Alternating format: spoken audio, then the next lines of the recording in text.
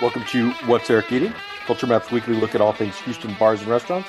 I'm your host, Culture Map food editor Eric Sandler. I have Ben Berg from Berg Hospitality coming up in a little bit. But first, I'm joined by my co-host this week. She's a beverage consultant who has helped create the cocktail menus at a number of successful Houston bars and restaurants. Linda Salinas, welcome back to the show. How are you? Just over caffeinated and living my best life. Yeah, it's going to be it feels like it could get a little spicy this week. We'll see how it goes. It will be spicy. All right, let us dive right into the news of the week. Topic number one. Mastranto's owners Xavier and Mari Godoy have bought Midtown restaurant Weights and Measures. So far, they've made some minor changes. They've added some of the Mastranto's most popular dishes to the menu, like their Texarkana cheesesteak, their carrots, their carbonara that's got chorizo in it. And then I talked to them. They said long term, they want to add more pastas to the menu and then love croissants. Omar Peronet's croissant pop-up that's been selling at coffee shops and the Urban Harvest Farmers Market is going to occupy the bakery space that is currently closed. Linda, I say all that to say to you, what do you think about Mastrantos in general? Have you been there in the Heights? I no, I haven't actually. But who puts chorizo into carbonara? Well, that they freely acknowledge it is not a traditional carbonara, but that is kind of what they do, right? They take some of these classic Italian forms and put a little twist on it. So basically, it's like a breakfast taco pasta. Oh my God, please. All It right. is not. It is not undelicious. I mean, you know me. I do, but let's focus on the task at hand. What do you? I mean, you No, know, I look like this is my real this is my take on it. First off, you and I have always loved Weights and Measures. I loved the opening. I love the people that have worked there. The reiterations of it are always really good. I'm excited to take that concept into a different correct into a different direction. I mean I live in that neighborhood, and so as much as I do love classics and all that good stuff. Like I think a breath of fresh air into any kind of staple in Houston. Why not? I mean, I want to see what they've got. What their line of service is, or how they want to implement things. So yeah, I mean, let's see what happens. right? And I think just to be a little bit more explicit about it, we remember when Weights and Measures opened. I'm going to say early 2015. I think that's right. Late 14, early 15. And we knew a bunch of the people who founded Weights and Measures, right? We know Chef Richard Kaplan. We know rather, his sous chef Fernando. Of Mimos. Yeah, right. Right, and Mike Sammons, who have now gone on to open Mimos in the East End, which we talked about the last time you were on the show. Yeah, We knew a bunch of their bar staff. Our friend Judith was there. yeah, from the new syrup company. Yeah, I mean, there's been a variety of different characters in that space. Right. But what I will say is, once it got sold in 2020, right? Richard retired. Mike moved on to do How to Survive. Fernando took over the kitchen, but eventually he left because he was opening Mimo with Mike. And I'm going to say at that point, that's around when I stopped going to Weights and Measures, and it kind of felt like it lost its way. Hmm. I think the pandemic was really tough on them. The dinner crowd dwindled. It's still very popular for brunch, but it just like you, I live pretty close by, and so on occasional mornings, I will decide I want a croissant or a muffin or something, and I'll pop over to the bakery and get some pastries. And I noticed in my last couple of trips that it just didn't quite taste the same. They didn't look the same. They didn't taste the same. And and I just had the feeling that something had changed. So, to have Xavier and Mari come in, who, they told me, like, when we were opening Mastrantos, we were looking for, what in Houston is kind of like what we want to do, which is to kind of use dough as a platform for global flavors and to play around a little bit. Weights and Measures was one of the restaurants that really inspired them. Because if you think about that carrot pizza, that roasted carrot pizza that's been on the menu at Weights and Measures since day one, it uses dukkha spice, which is Egyptian, right? There is no Italian who would look at that kind of puffy crust and those flavors and that combination of ingredients on a pizza and be like, you know, this is a pizza, but it's undeniably delicious, right? And that's kind of what they've done, with the chorizo carbonara, right? They're taking an Italian form, they're Venezuelan, they've lived in Houston, they've all these influences, and they're putting their spin on something. And Yeah, so, I think that as much as we love, we like to say that we like dishes at different places. I mean, I think hospitality really, really it it's not just the food or just the drink. It's really the people. And so, for me, I love going to places with really great dishes, but I love that I still walk into Sochi and I'll run into Hugo or I'll run into Tracy. Those are I think those are really, really great restaurateurs. Like that's, there's a lot of great restaurateurs, but like I think that not only is weights and measures needed, maybe a little refresh food wise, but I think the characters need to come back to, you know what I mean? no, and And I think that's right, and that's the other thing Xavier told me is that when they kind of got there and started talking to people, they kind of realized that the servers had just become order takers, in his yeah, words. He said we need to bring the love back to Weights and Measures, and so he and his wife have been working the floor, talking to people, meeting people, and then their chef and business partner Tony Castillo has also been there working with the kitchen crew some, but also like working the floor and kind of running things. So I would say, if you know nothing else about Mastrantos, it's probably chorizo carbonara, but then it's become a real staple in the Heights because they take really good care of people. yeah, And so to bring that ethos to back to Weights and Measures, I think that you're right. I think more than anything, that's what it really needs is someone who cares about it and will spruce it up a bit. cool. All right. Citizens, an Australian inspired coffee shop and cafe with 3 locations in New York City, has claimed the former FM kitchen space on Westheimer for Citizens of Montrose, a cafe that will open next month. I got some feedback from people that they didn't know that there had been an FM kitchen in Montrose, which may have been FM Kitchen's problem. This is located next to the Velvet Taco, on the property that a million years ago was Ruggles Grill, and is now right across from the Montrose Collective, where Uchi and Marmo and all that stuff is. So that should Mm. help. That should help identify it geographically. Linda, let me throw it to you. I mean, you and I like to go out for breakfast. Montrose has a ton of breakfast options. What does a restaurant like Citizens have to do to kind of stand out or to win fans? Have some freaking parking, boo boo. They have some parking, and it won't overlap with Velvet Taco too much, right? Because that's more of a lunch or late night option. I don't know. I mean, it just like you're fighting in a pretty crowded space. Beloved blacksmith, beloved campesinos, Baby Barnaby's, fake Barnaby's, Cucharita, new in the yes, neighborhood, Charita.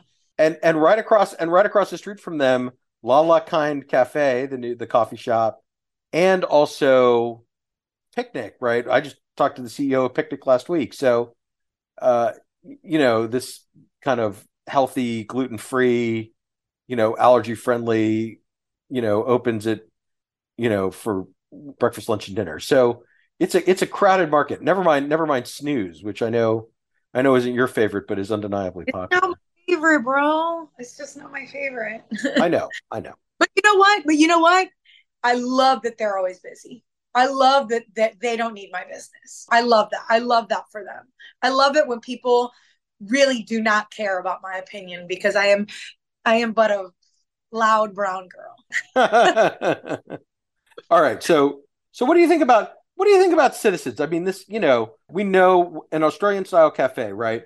Avocado toast, flat white, eggs Benedicts. They're going to have a burger. They're going to have a chicken sandwich. They're going to have, golden lattes that are, functional, that have good for you ingredients in them. I mean, that does sound like a Montrose concept to me, for I sure. mean, it does, but I mean, get in line with the other, you know what I mean? Like, I mean, I always say, like, if you're going to open up something in Montrose, you better have a freaking great staff who's going to be working for you. How do you treat people?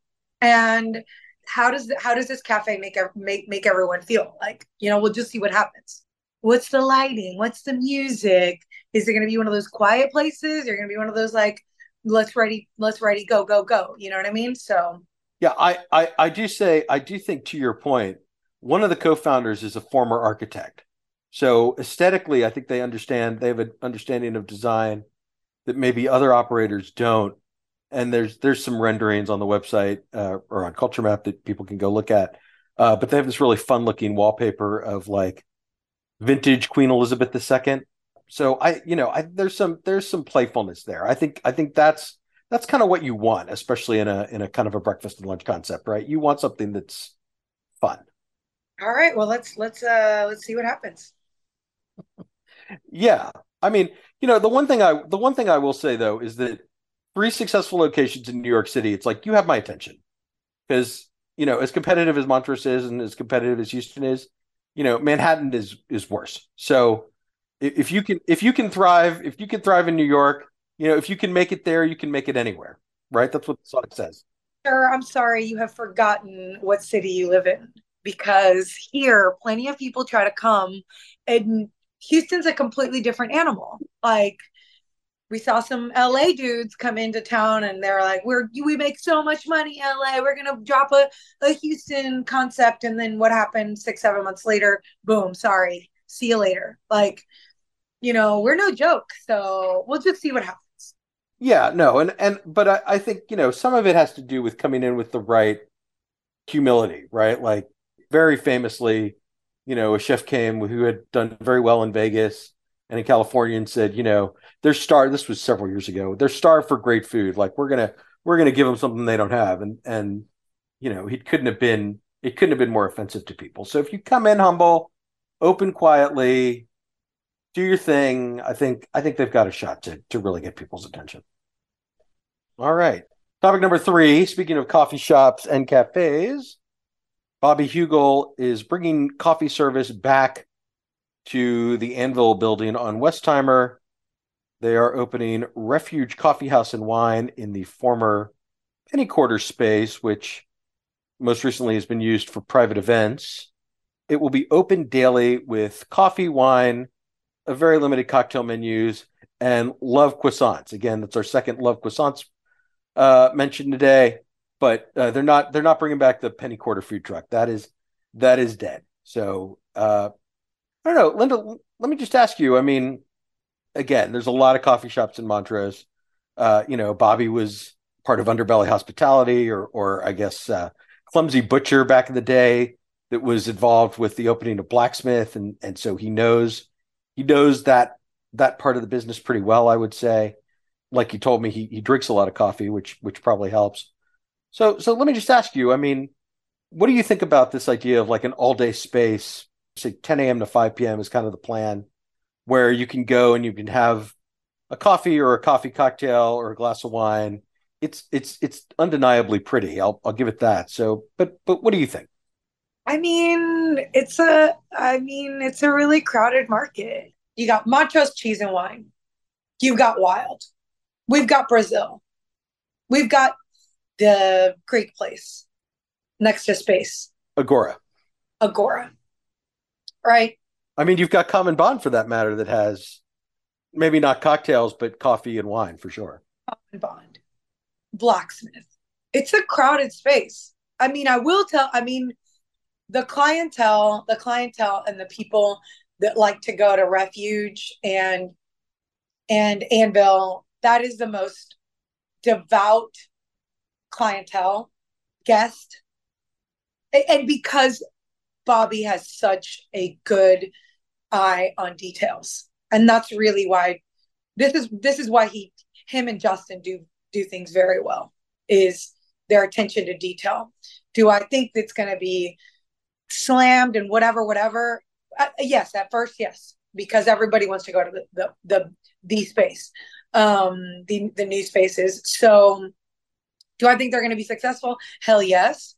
Is it a crowded space? Yes, a little bit. But I do know that the details that are going to be in that space are different than everyone else.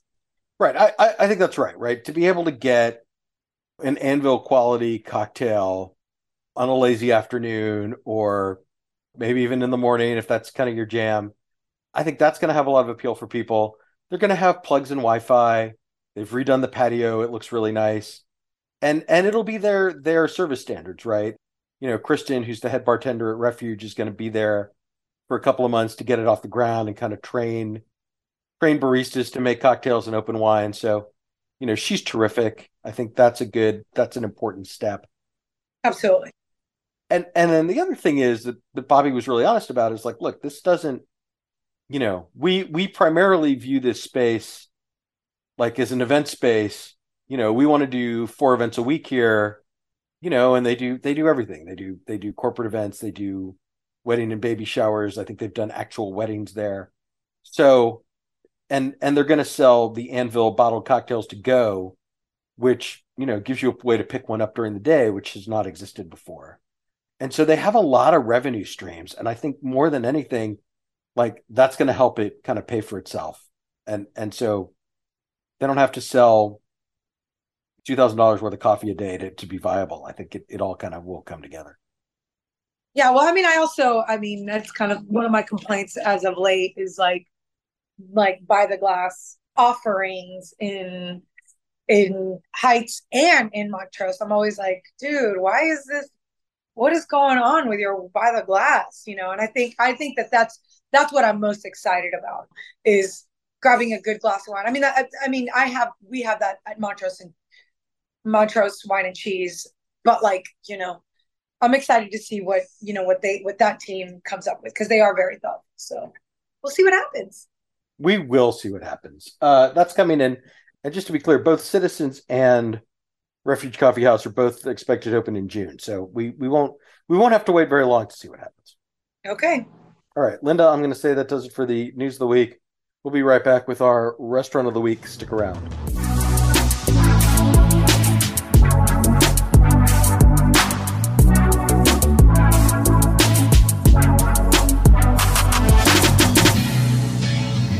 Linda, for our restaurant of the week, I want to talk to you about Ojo de Agua. This is the new Mexican restaurant in River Oaks District. It's right across from Hop Dotty, one of two new openings in River Oaks District, along with Bari Ristorante, an Italian restaurant. I know you've been to Mexico quite a bit, both in Mexico City and Oaxaca. Ojo de Agua has a big presence in Mexico City. So, we'll talk about the specifics of the food and everything in a second, but let me just ask you, I mean, did it feel to you like places you had been in Mexico City? Oh yeah. That's a very Roma Norte place. Like it's basically like it's one of the neighborhoods that has like really, really outstanding food and drink and shopping, and that rings true with this particular concept. It's nestled in the River Oaks district, right up against the Target, basically. If you're coming in on the back end of it, a block away from Mad, and there's just a lot of. I mean, the lighting is right. They have lots of staff, so you feel like you're being taken care of. It is counter service, which on one hand I really love because it's like, come on, get in line, so on and so forth. But it's like, man, it's a little expensive, but you do get what you pay for. Beautiful food, fresh ingredients. But I mean, it's on line with everything else in that neighborhood. So I really enjoyed our time there. I did too, and I want to kind of build on what you said, right? Which, again, this is a place that's open kind of for breakfast and lunch, and then I think they shut it down at like 6 or 7 o'clock at night. So, I think that fast casual format really works during the day in a way that maybe it wouldn't at dinner.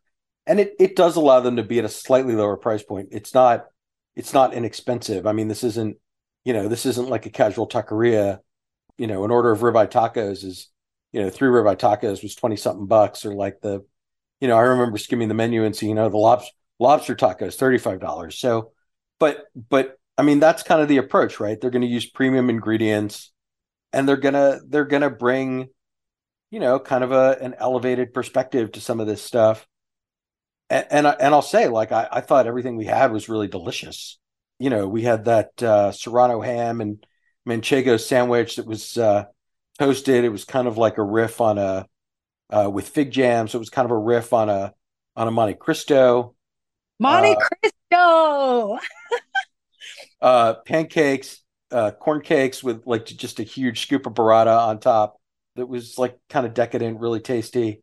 A big serving of tuna ceviche with just a bunch of mango and other stuff in it.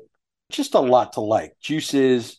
I know you had an egg dish. I'll let you talk about the egg dish that you tried. But it's a big. I guess my point is it's a big menu with a lot of choices. Again, a slightly more elevated price point, but in an area where everything is really upscale. Toulouse, Lock Bar, Steak 48, Bisou, uh, Bari now, Mad certainly. This is more of a, come as you are kind of environment. And it's kind of the other side of the coin of Hop Dotty, which is also fast casual, but it's basically just burgers, right? Like the chicken sandwich or whatever, but basically burgers. And this is vegetarian friendly, right? They've got salads and bowls and breakfast stuff. So Oh, and that it's acai bowl.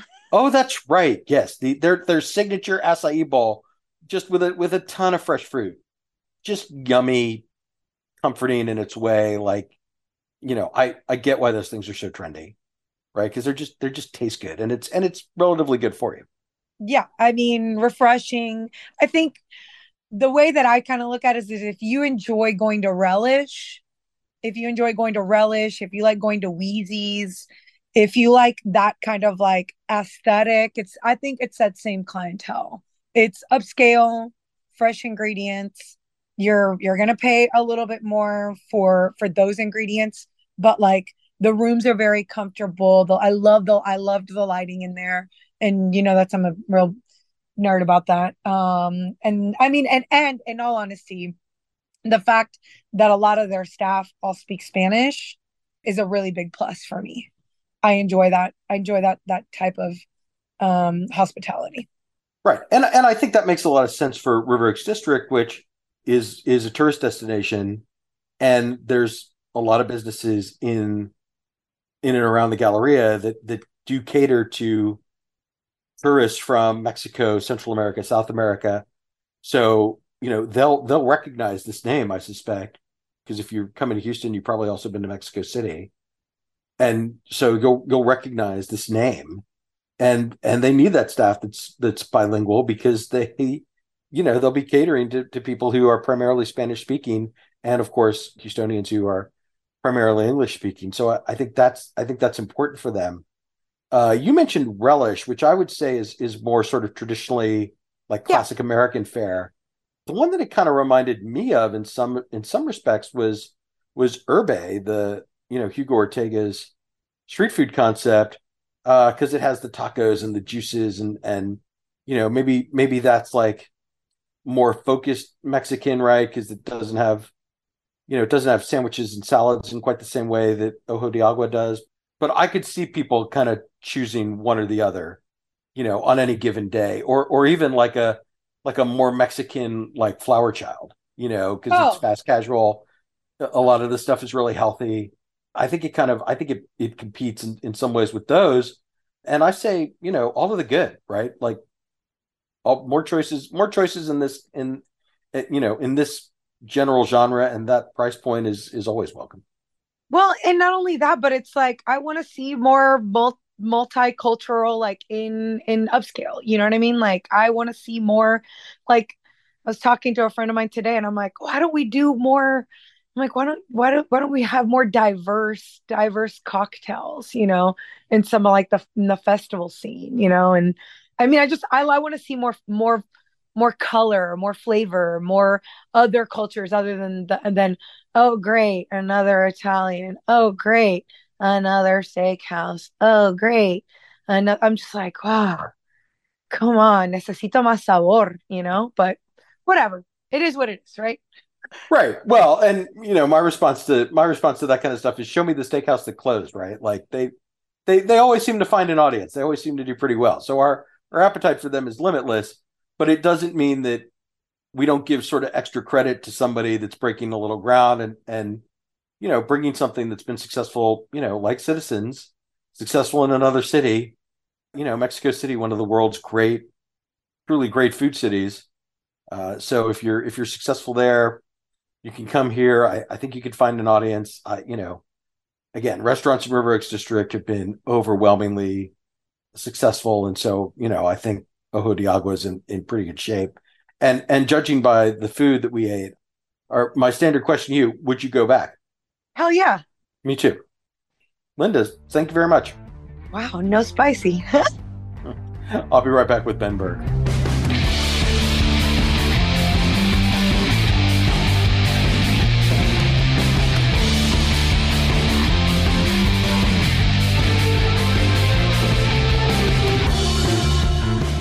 I'm joined this week by the founder and CEO of Berg Hospitality, Ben Berg. Welcome back to the show. How are you? Good. How are you? Good. I looked it up. I last talked to you in this format in October of 2019 when you were getting ready to open your version of the Annie Cafe and Turner's. Mm-hmm. So I think that means that you had three restaurants in Houston open at that time. You had B&B Butchers, your first restaurant, BB Lemon, it's kind of across the street companion, and BB Italia, your kind of red sauce Italian joint that at the time was in the Energy Corridor and now is in Sugarland.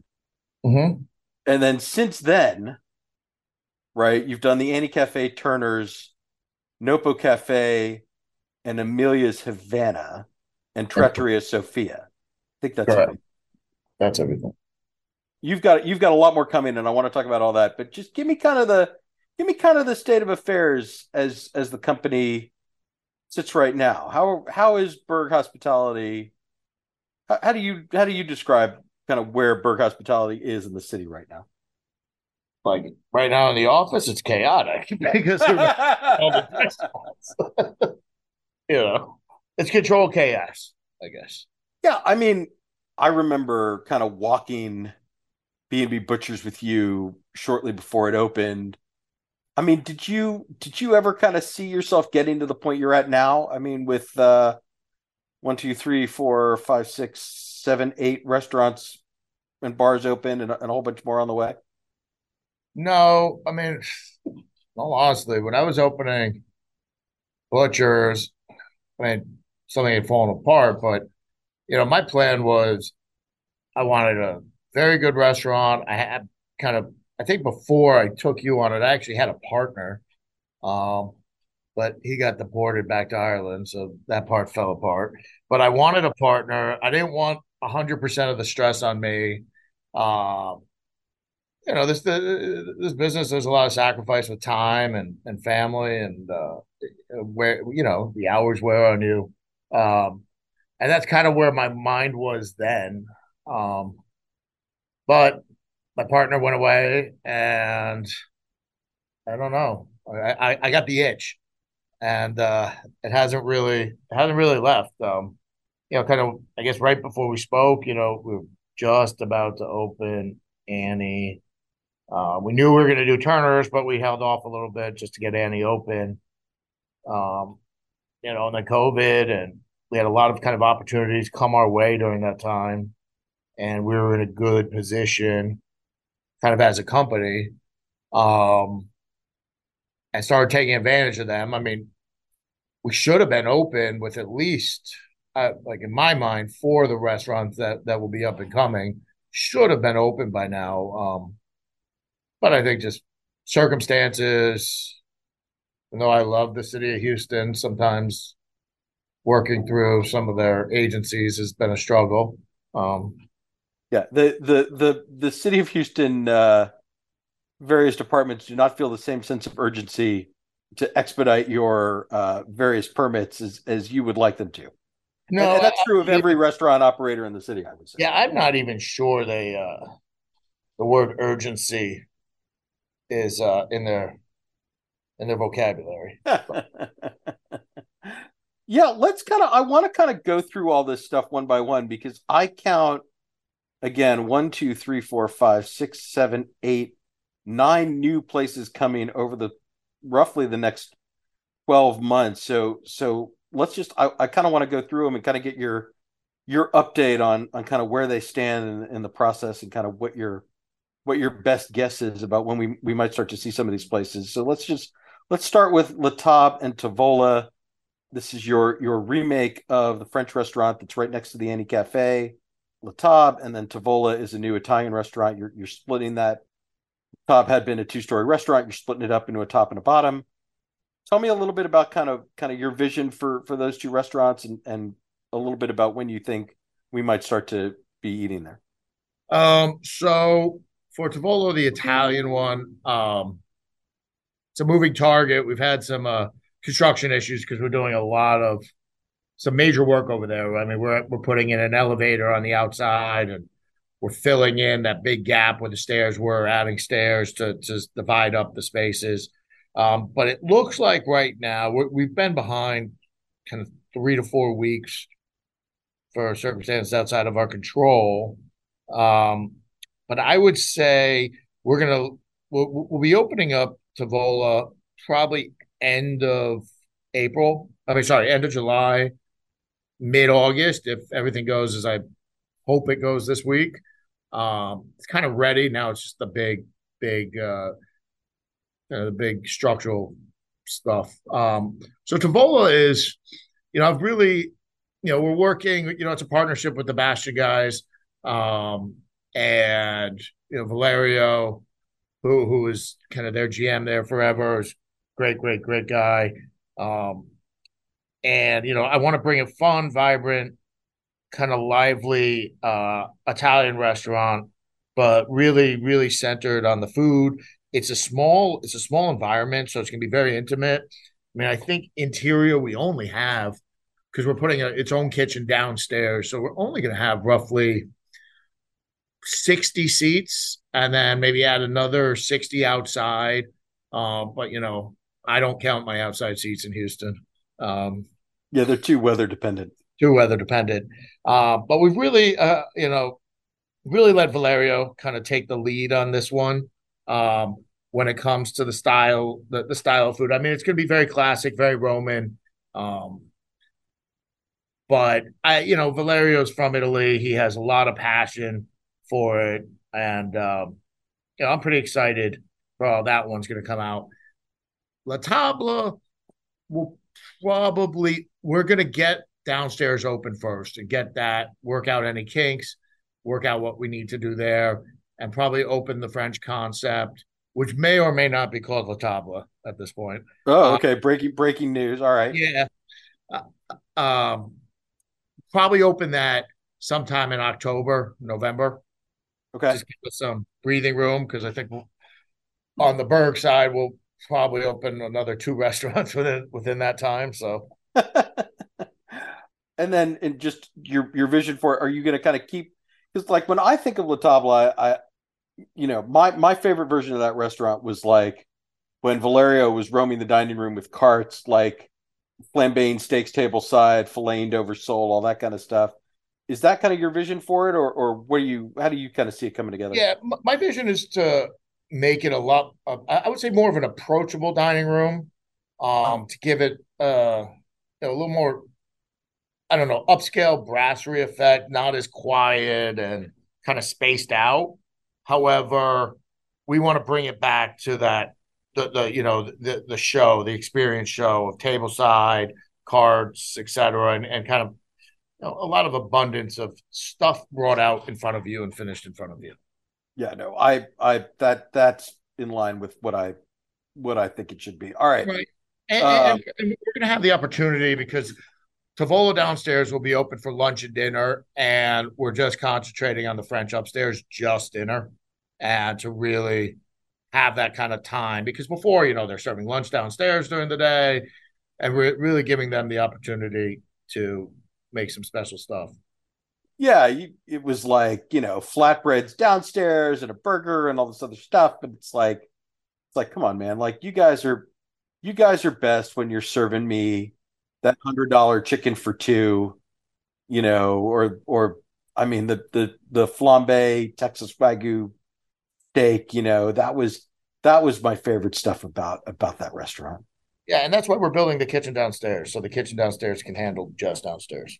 And then next up on my list of places to ask you about, we have Annabelle's, which is a brasserie, an all-day brasserie, and Turner's Cut, a steakhouse. These are both going to be in the Autry Park mixed-use development, right at the intersection, right along Allen Parkway and Shepherd. So, all right, tell me about kind of those two restaurants and what their status is. So Annabelle's will be opening first. We're gonna do the same thing. Probably give them those two will probably open 30 to 45 days apart. Annabelle's looks like it's all dependent on windows, believe it or not. But it looks like we're going to be looking right around August 15th. But sometime between August 15th and September 1st. That's going to open up right away with breakfast, lunch, and dinner. Um, it's I'm extremely excited for the design of this place. There's going to be some cool surprises in it. It's going to have a large patio, but again, these are not huge restaurants. This one is only it's a little under 5,000 square feet. I think we actually enclosed one of the patios that kind of merges into the bar. So we'll only have roughly approximately a total of 100 seats, including bar area inside, and then add probably another 60, 80 outside with a very small private room. We're going pretty, I would say I want it to be somewhat approachable, not hardcore French brasserie like a pastis or Balthazar, um, but a menu kind of emulating that a lot. Um, but large menu, I don't know if I believe in small menus. Uh, Yeah, you can leave that for the I don't know. Well, June comes to mind. Is that 15 items on the menu? That's yeah, that's you're more in the Kenny and Ziggy's. Give people what they I want. wouldn't go Kenny and Ziggy's. He beats me in that one. I mean, if I presented that breakfast menu to my chefs, they might walk out on me. Uh, but but with the brasserie, the lunch and dinner kind of they can merge together a lot. I'm excited about using real classic brasserie French dishes as daily specials. Um, I mean, are we talking like beef bourguignon, like oh yeah, classic, beef like? bourguignon, cassoulet, Okay. stuff like that. Um, Kind of have a great rolled omelet, I would say, if you're going to do breakfast in an environment like that. yeah, we're doing a great omelet, a great pan perdue, um, some yummy stuff like that. But this is we have to have a good amount of offerings. I'm really excited about Autry Park. I think it's a great addition to the city when it's all completely done. There's some cool guys going in there. It's beautiful. I mean, it's so walkable. I think right now they still have Allen Parkway closed right there, but they're connecting it to the Bayou Park there, Buffalo Bayou. It's going to be a really neat thing when everything's open and moving there. Yeah, and you're in good company. I mean, Yeah. Chris Kincho from MS Sushi's doing a couple restaurants there. I've met with Kripa and Kernoy that are doing Auden. I mean, they seem super motivated, good work experience. So Yeah, Kinjo's directly across from me. yeah, and then Turner's Cut. Yeah, Turner's Cut will be on the opposite corner, the south corner. Turner's Cut is it's intimate. It's under 5,000 square feet. We are enclosing a patio, a very small patio, but we're really shooting for an extremely elevated steakhouse experience with real, great cuts of meat. It's not going to be just your New York prime kind of an exploration through Japanese beefs, Australian beefs. We're working on some really cool cuts that you can't really get anywhere, almost our own proprietary, some old, some aged old cow, some and a couple more real composed beef dishes. But here you're going to see like a prime rib cart. You're going to see a shellfish cart, over the top service and beef. It's not going to be, we're a steakhouse where we need volume to really generate the revenue. Here, it's going to be more about the complete experience and not, needing to turn the tables 3, 4, 5 times. Right. And that's what you're doing already at Turner's. I mean, Right. there's nothing I enjoy more than just the like over the top ridiculousness of a Right. tableside wedge salad. Right. With the sliced blue cheese and the bacon sliced on a cart in front of you. I that is that is very much my thing. I really enjoy that. So, and yeah, that one should go. We have some really cool, first of its kind of in architectural pieces that we've seen it only in Germany and France. That'll be in there. It's going to be a special place, but that one should come in around mid-October. All right, and then let's move on to Dune Road, your New England style seafood restaurant that's coming to downtown. Yes, that's going to be in Texas Tower, which is Heinz's new big shiny glass building, kind of right in the theater district there. Yeah, where the Chronicle used to be for anyone Yeah, who's exactly. familiar with the layout of downtown. Uh-huh. And that one I'm gonna hope again it opened this year. That it most likely it's gonna be December. Um, and what I'm most excited for is my trip in August with our chefs, kind of starting way up in Maine and going down the whole coast and finishing in Boston. So that just explains the menu coming down.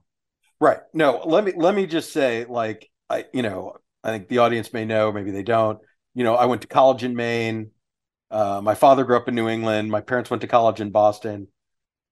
You know, I have a very firm idea of what should and shouldn't be on this menu, Right. right? And from my vision, it's lobster in all of its forms, particularly steamed, particularly lobster rolls, and clams, which is we're seeing on a couple of menus, but you can't get whole fried clams in this town, really. I love And fried clams, by the way. Trust me, they're going to be on the menu. right, right, haddock, cod, steamed clams, fried clams, clam chowder. So are we on the same wavelength with this? I We're hope. on the complete same wavelength.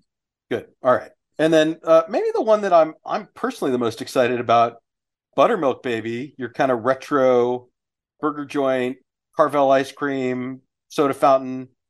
Talk about that a little bit. That one is opening in MKT and right in the Heights, or Shepherd. We're in for permit, so I can tell you that much. Oh yeah. So just for the sake of the audience, it's probably going to be 3 or 4 months before the city approves your permits, and then you're probably 3 or 4 months in construction. So I'm going to say early 24. No, actually, this one we've actually been in permit a little bit. I'm Okay. shooting for November. It's Okay. not a huge space. It's approximately, I think, 3,200 square feet. Um, and we're doing a couple things to try to get in there sooner, to get certain work done. I'm excited for this one. This is also the one. This is our first one that will be opening using this design firm out of New York called iCrave. They've really, I think, kind of blew it out of the water with all the different touches, with incorporating kind of the identity of Carvel into it. Um, like to say, like it's we're creating a new concept that has history, and Carvel's that history. Um, but it's also reimagining that soda fountain for today's world, especially with technology and everything. But I mean, there's a lot of concentration on chicken. There's a lot of concentration on the biscuit. I think I've had to start taking blood pressure medication for the amount of biscuits we've been trying. It's Because you have to make that decision, right? Is it a flaky biscuit or is it exactly. like a soft biscuit? Like, is it a KFC biscuit? So I So I didn't grow up with biscuits, really, coming from New York. Right. But we're leaning towards that flaky biscuit. For me, that's the buttery flaky is what I like, not as much that the doughy, but Yeah. we also, I also think it goes really, there's a really, that crunch and everything, and not so much of the doughiness with the egg sandwiches and with even chicken in the middle. There's something nice about that. No, I think that's the way to go. And just for Texans who've never had Carvel ice cream, and I got some pushback from people. There's like there was a Carvel on Richmond at Hillcroft. It's like, okay, but that's one location does not establish like a prominent presence. Just as a New Yorker, just explain a little bit about why of all of the ice cream brands you could have brought to Houston, why Carvel? Well, I mean, one, I grew up with it. It's the original, I mean, soft serve. I don't think there was until I fell in love with carrot cake, and this is the truth. I think, they invented the ice cream cake. Every single cake I had for my birthday was either a Fudgy the Whale or some other form of Carvel. And with the little crunchies, the chocolate crunchies that they put on top. I mean, in New York, it was Carvel ice cream.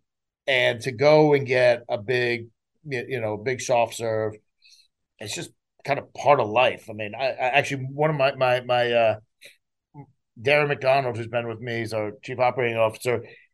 We have photos of his grandfather had two Carvels in like out in Queens and Long Island City, and just that unbelievably retro design of them. And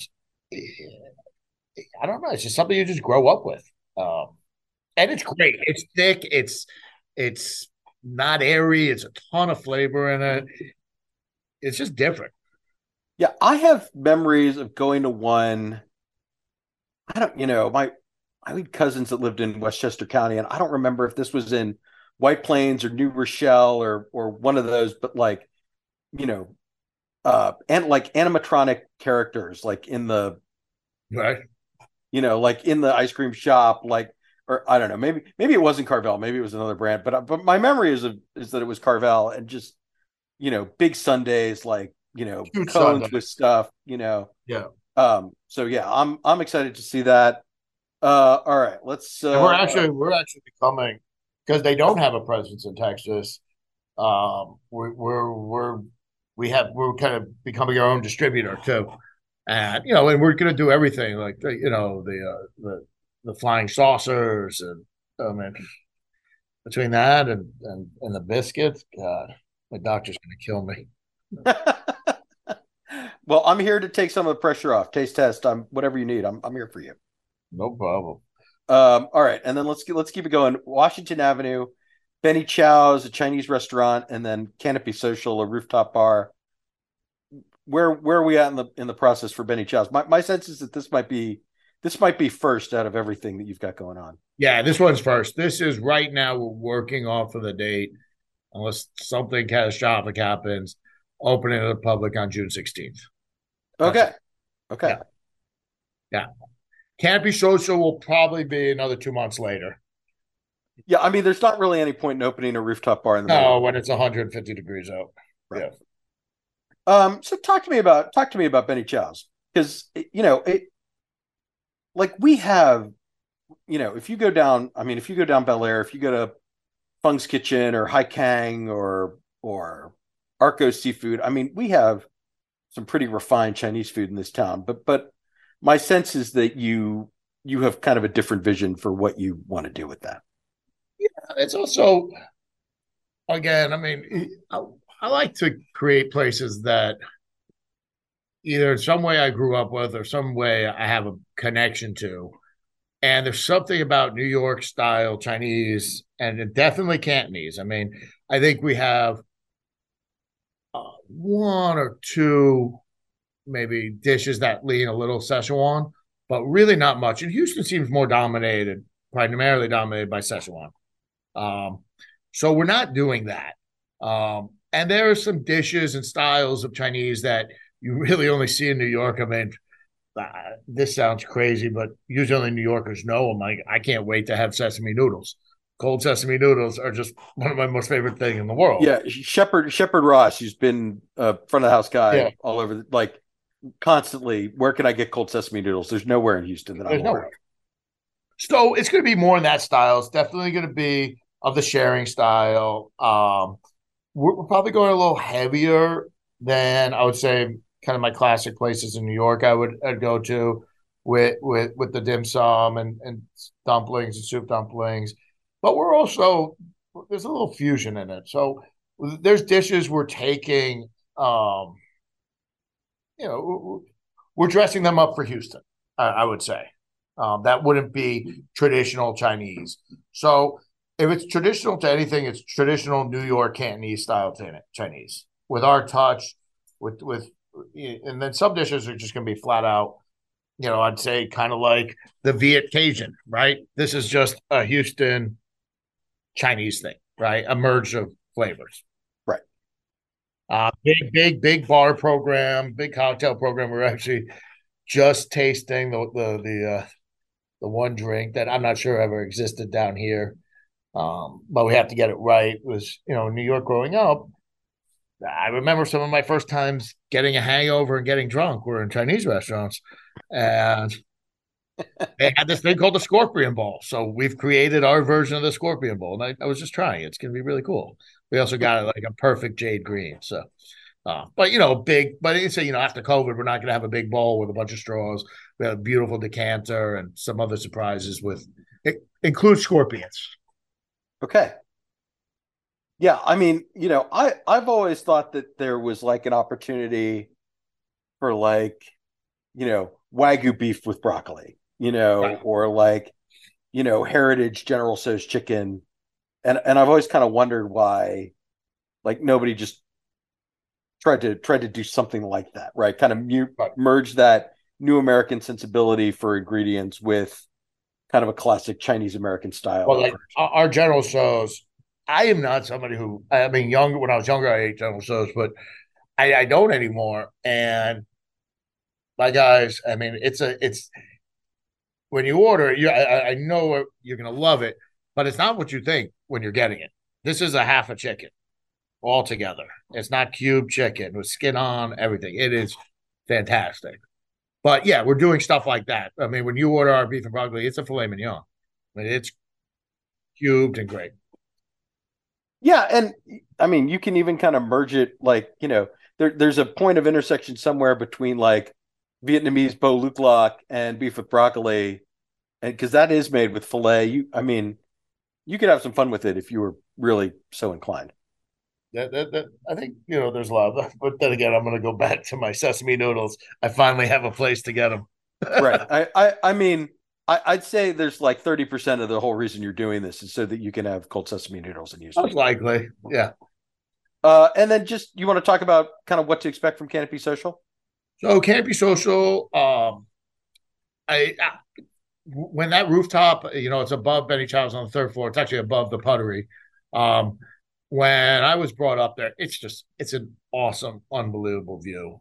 We have close to let's say 3,000, maybe a little bit more out no outdoor outdoor square footage, and then another approximate 2,000 square feet in the interiors.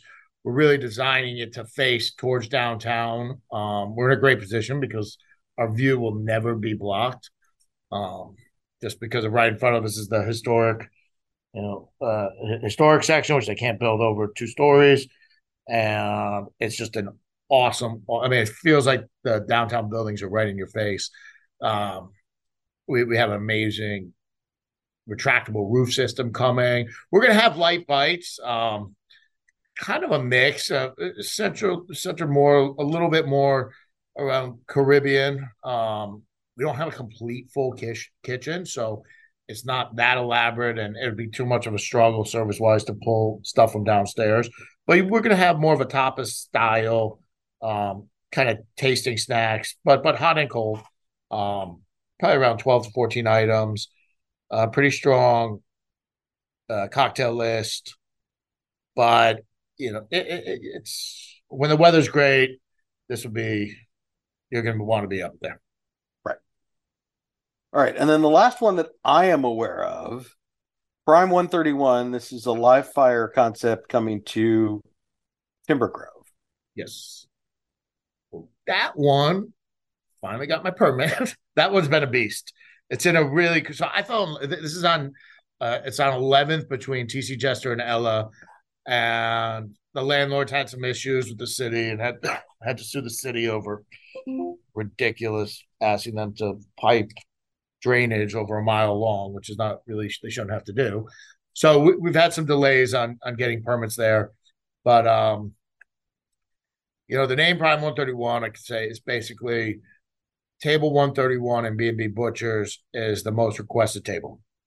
What we're doing here is we're putting 4 grills right in the middle of the dining room. Live fire grills with the heat boxes, the fire boxes, everything. And then there's actually stadium seating going up from the sides. So there's not a bad seat in this restaurant. The whole time you see the fire, you see the cooking, everything right in front of you. Plus, I fell in love with the space. The building just looked like it could have been, it was an old warehouse, it's dock height. It just could have been in the meatpacking district, in the 90s when before the meatpacking district became cool and everything, and it was still a little grungy. When I was going to high school, that's what it looked like. So I fell in love with the building. I fell in love with the space. It was big. It was open, and we really wanted. This was before Turner's Cut even, and I really wanted to do cooking on different woods and doing that in front of everybody.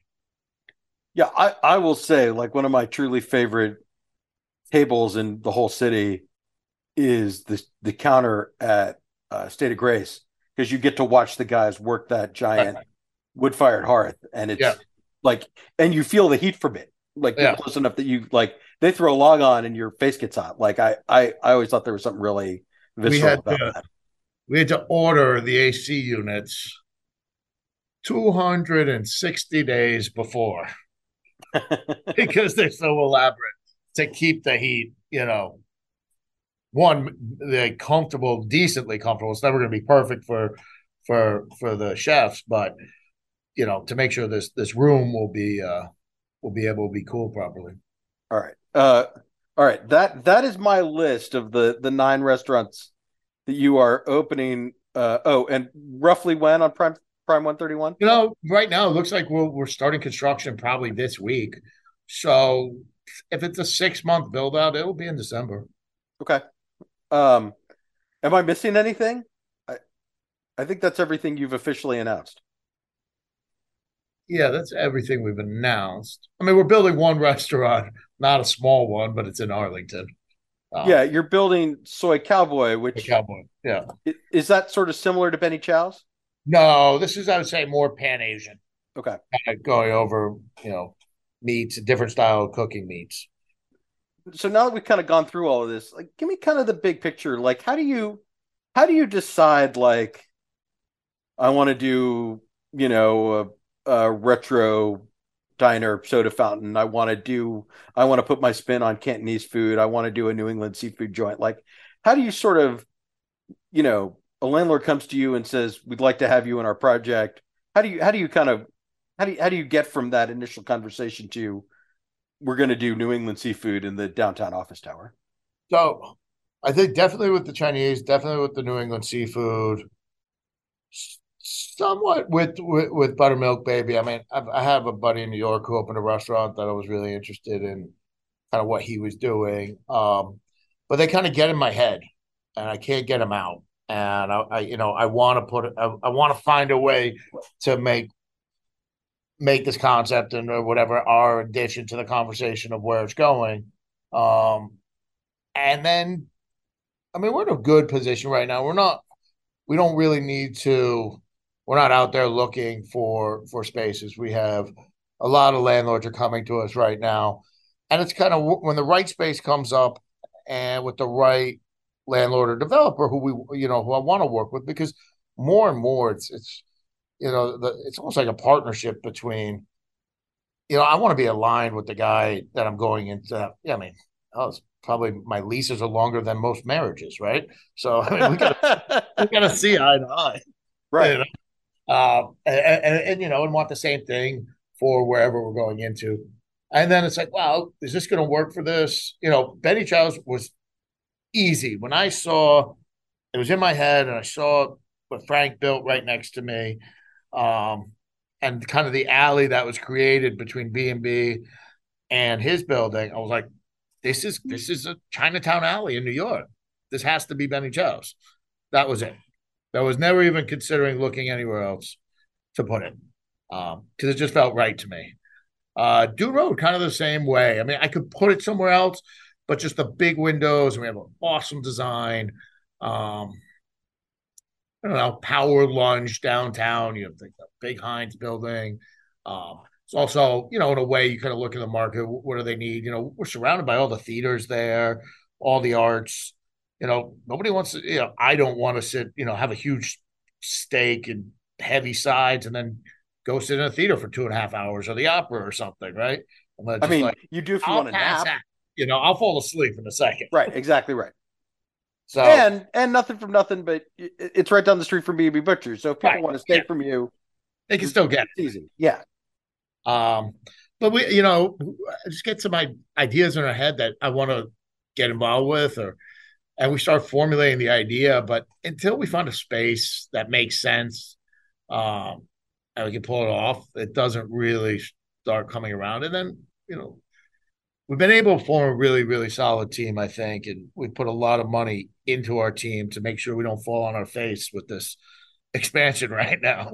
So, start bringing in. I want everyone to have a say and to offer something up and to bring different perspectives. Because I could get lost in my New York shtick just on Chinese, and Right. I just could, right? But it's not about me. It's what I like all the time. It's kind of okay. Let's make sure this works, and they're going to get it because there's some things I like that people might just not get. Clams is still the one I'm worried about. Clams just Yeah. aren't that big here. No, they aren't. Am I Like going to we build my do. restaurant around clams? Probably not. Right. Right. I mean, you can have clams. Right. Like I thought, in the very beginning when Navy Blue opened, they had fried clams. I think it Yeah. lasted about 2 weeks. Yeah. Because people just didn't. It just wasn't what they wanted from that restaurant. Well, what are you going to Right. do? You mentioned the team. Be a little more specific. Kind of expand on that a little bit because you know Houston restaurant history is obviously littered with groups that grew too fast and flew too close to the sun and came crashing down. You've got a lot of you've grown a lot. You've got a lot more growth coming. What are you doing to kind of manage that and ensure that you're the exception or you're going to carve a different path? Um, I mean, obviously, financially, we've invested a lot in people. We've brought in um, a lot of hires that have a lot more experience than I do, or at least some of them, I'd say, just years more experience based on age. But guys who have the same passion, kind of, it's kind of exciting. I'd say in the past 2 years, we've created, let's say, like the Berg hospitality way, the Berg hospitality mission, our values. And we're in it, especially for me as well, is we're in this position now. I mean, 3 years ago, we had maybe 13, 14. I'd say, I hate the word corporate, but, group employees. Right now, we have 32. Um, you know, and it's merging these personalities and getting the strategy correct and creating an infrastructure to really support the stores. And I'll tell you, within the past year, we've kind of changed the way we look at, okay, who's our number one? Before I always said, just coming from the super hospitality side and being more on the operation side, I would say the guest is number one. Well, in the past year, that's completely changed. Our employees are number one now, right? Without our employees, we can't take care of the guests. And that idea did not come from me. That came from people we brought in. Yeah, I mean, that's like a core of Danny Myers setting the table, Right. right? But from me, I went from a general manager to kind of an owner general manager to still can't get my hands out of everything. It's hard to start seeing it and stepping back and also hiring very solid people. And we discovered I was a problem sometimes. I was slowing down the process. Um, because I wanted to see everything. But man, when I get great people around you, but we're in that period right now where we're really trying to structure it. Um, get things streamlined, get processes. I mean, we brought in trainers, we brought in beverage, we brought in a lot of people. I like to say, I got a lot of A personalities here, and listen, it's great when you see them butting heads because they care, and I mean, but putting that together, I like to tell everybody, the only people that can, you don't have to say fuck on this. You can. Okay. Yes.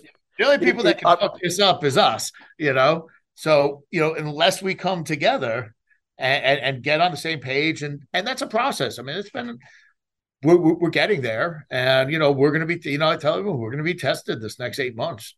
If the structure we've put in and everything that we knew is coming, it's coming. So I mean, because you still got to hire staff, train, the well, whole we've shebang. got from hiring and management, we've really done way better of getting really out in front of it. We're trying to hire our general managers and our chefs. I mean, I have guys on payroll for 6 months out because one, I want them buy into their restaurant. I have the concept, I have the space.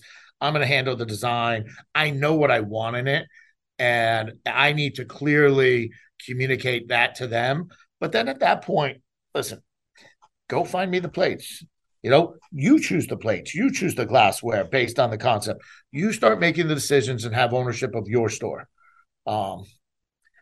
And it's working so far. And I think we're creating a company with there's a way more sense of ownership. It's just, we're not just handing you something, and everybody involved from, management to the group, the corporate, their ideas and stuff, it becomes part of the restaurant.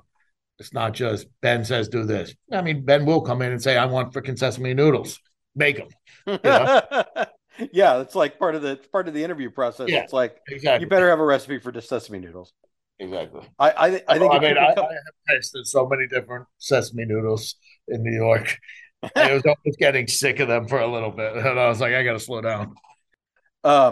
So not that you don't have enough on your plate, but are there still is there like one or two styles of restaurant that you still really want to do Yes. somewhere? Yes. You want to tell me what you want to? I mean, I like, would. do you have like a Jewish deli in you, for example? I mean, do you No, have? you know what? Ziggy does a great job there. I don't yet. Okay. Um, I still would like to get into the bagel business. I can't get that out of my head for some reason. you know, uh, there's another kind of, you know, uh, I mean, Mediterranean is something I'd be very interested in. Um, Israeli, Mediterranean, that kind of that whole world together, I think is unbelievable flavors. We're dabbling a little bit in kind of more of the Cote style, but a little of the, cooking meat and the Korean barbecue style of cooking at the table. Um, there's a couple other meat, I'd say steakhouse ideas that I want to go after. Um, but we'll be incorporating some sushi into our restaurants, but I'm not going to do that. Probably barbecue, I'm going to leave to those pros. We're not going to get involved with that. Right. You're not going to do Tex-Mex. I can't see that. I mean, I got to do, okay, here's my problem. I got to do some sort of Mexican or something some point. So, okay, my son's name is Diego, and he's the only child that doesn't have a restaurant or concept named after him. And he's big into, I mean, my son eats like three things. It's terrible. He eats steak tacos, he eats spicy Popeyes chicken sandwich, and he eats pepperoni pizza. And that's it. I mean, Diego's Cantina sounds like a place that Yeah. Or like that Casa could work. Diego. So Casa Diego, that might be cool. Right. But he's only 12, so it's not like I would even just do a cantina, right? I've Right. always wanted to do a Mexico City style cantina where you have tons of little light, great, really curated dishes, but doing the style where in the classic ones in Mexico City, if you had somebody a drink, they bring you a little botana. and that was usually complimentary, you know. But one day, but I wouldn't do Tex-Mex. No, but maybe more the other way. All right. And then look, I do feel like I do, we talked about Benny Chow's a little bit. There was some pushback on the name. Mm-hmm. Let me just say, to be very explicit for the sake of the audience and just where I stand on this, I feel like I know you pretty well. I've known you for a long time. I know that your attitude is you want to serve everybody. And I think it's kind of a funny pun, Yeah, right? Because you're Ben and Chow is a Chinese name and it also means eat. So I get it. but Did any of the feedback kind of make you think twice, or are you? you know, you don't want to offend anybody at all in this business. I mean, like, I don't. I keep any opinion of mine out of anything that we do, really, because we're here to serve. We're here to create. It's hospitality, um, and yes, has it like touched me in the back of the head and said, "Man, did I make a mistake?" But I talked to some people I know. I mean, to be honest, I pitched this whole restaurant to Frank Liu before we even signed the lease because he was my landlord there. Name, everything. So can I see it if they don't know me and they don't know where we're coming from and what we want to do? Yeah. Um, but right now, I mean, I don't know. I'm a I'm a Jew from New York. There's like I'm more connected to Chinese food. I just love it, and I tell people, New York, we got two kinds of comfort food. It's Chinese, that's our right, and it's pizza and hot dogs. You know, Right. And even though I grew up here, I'm also Jewish. My parents are from the East Coast.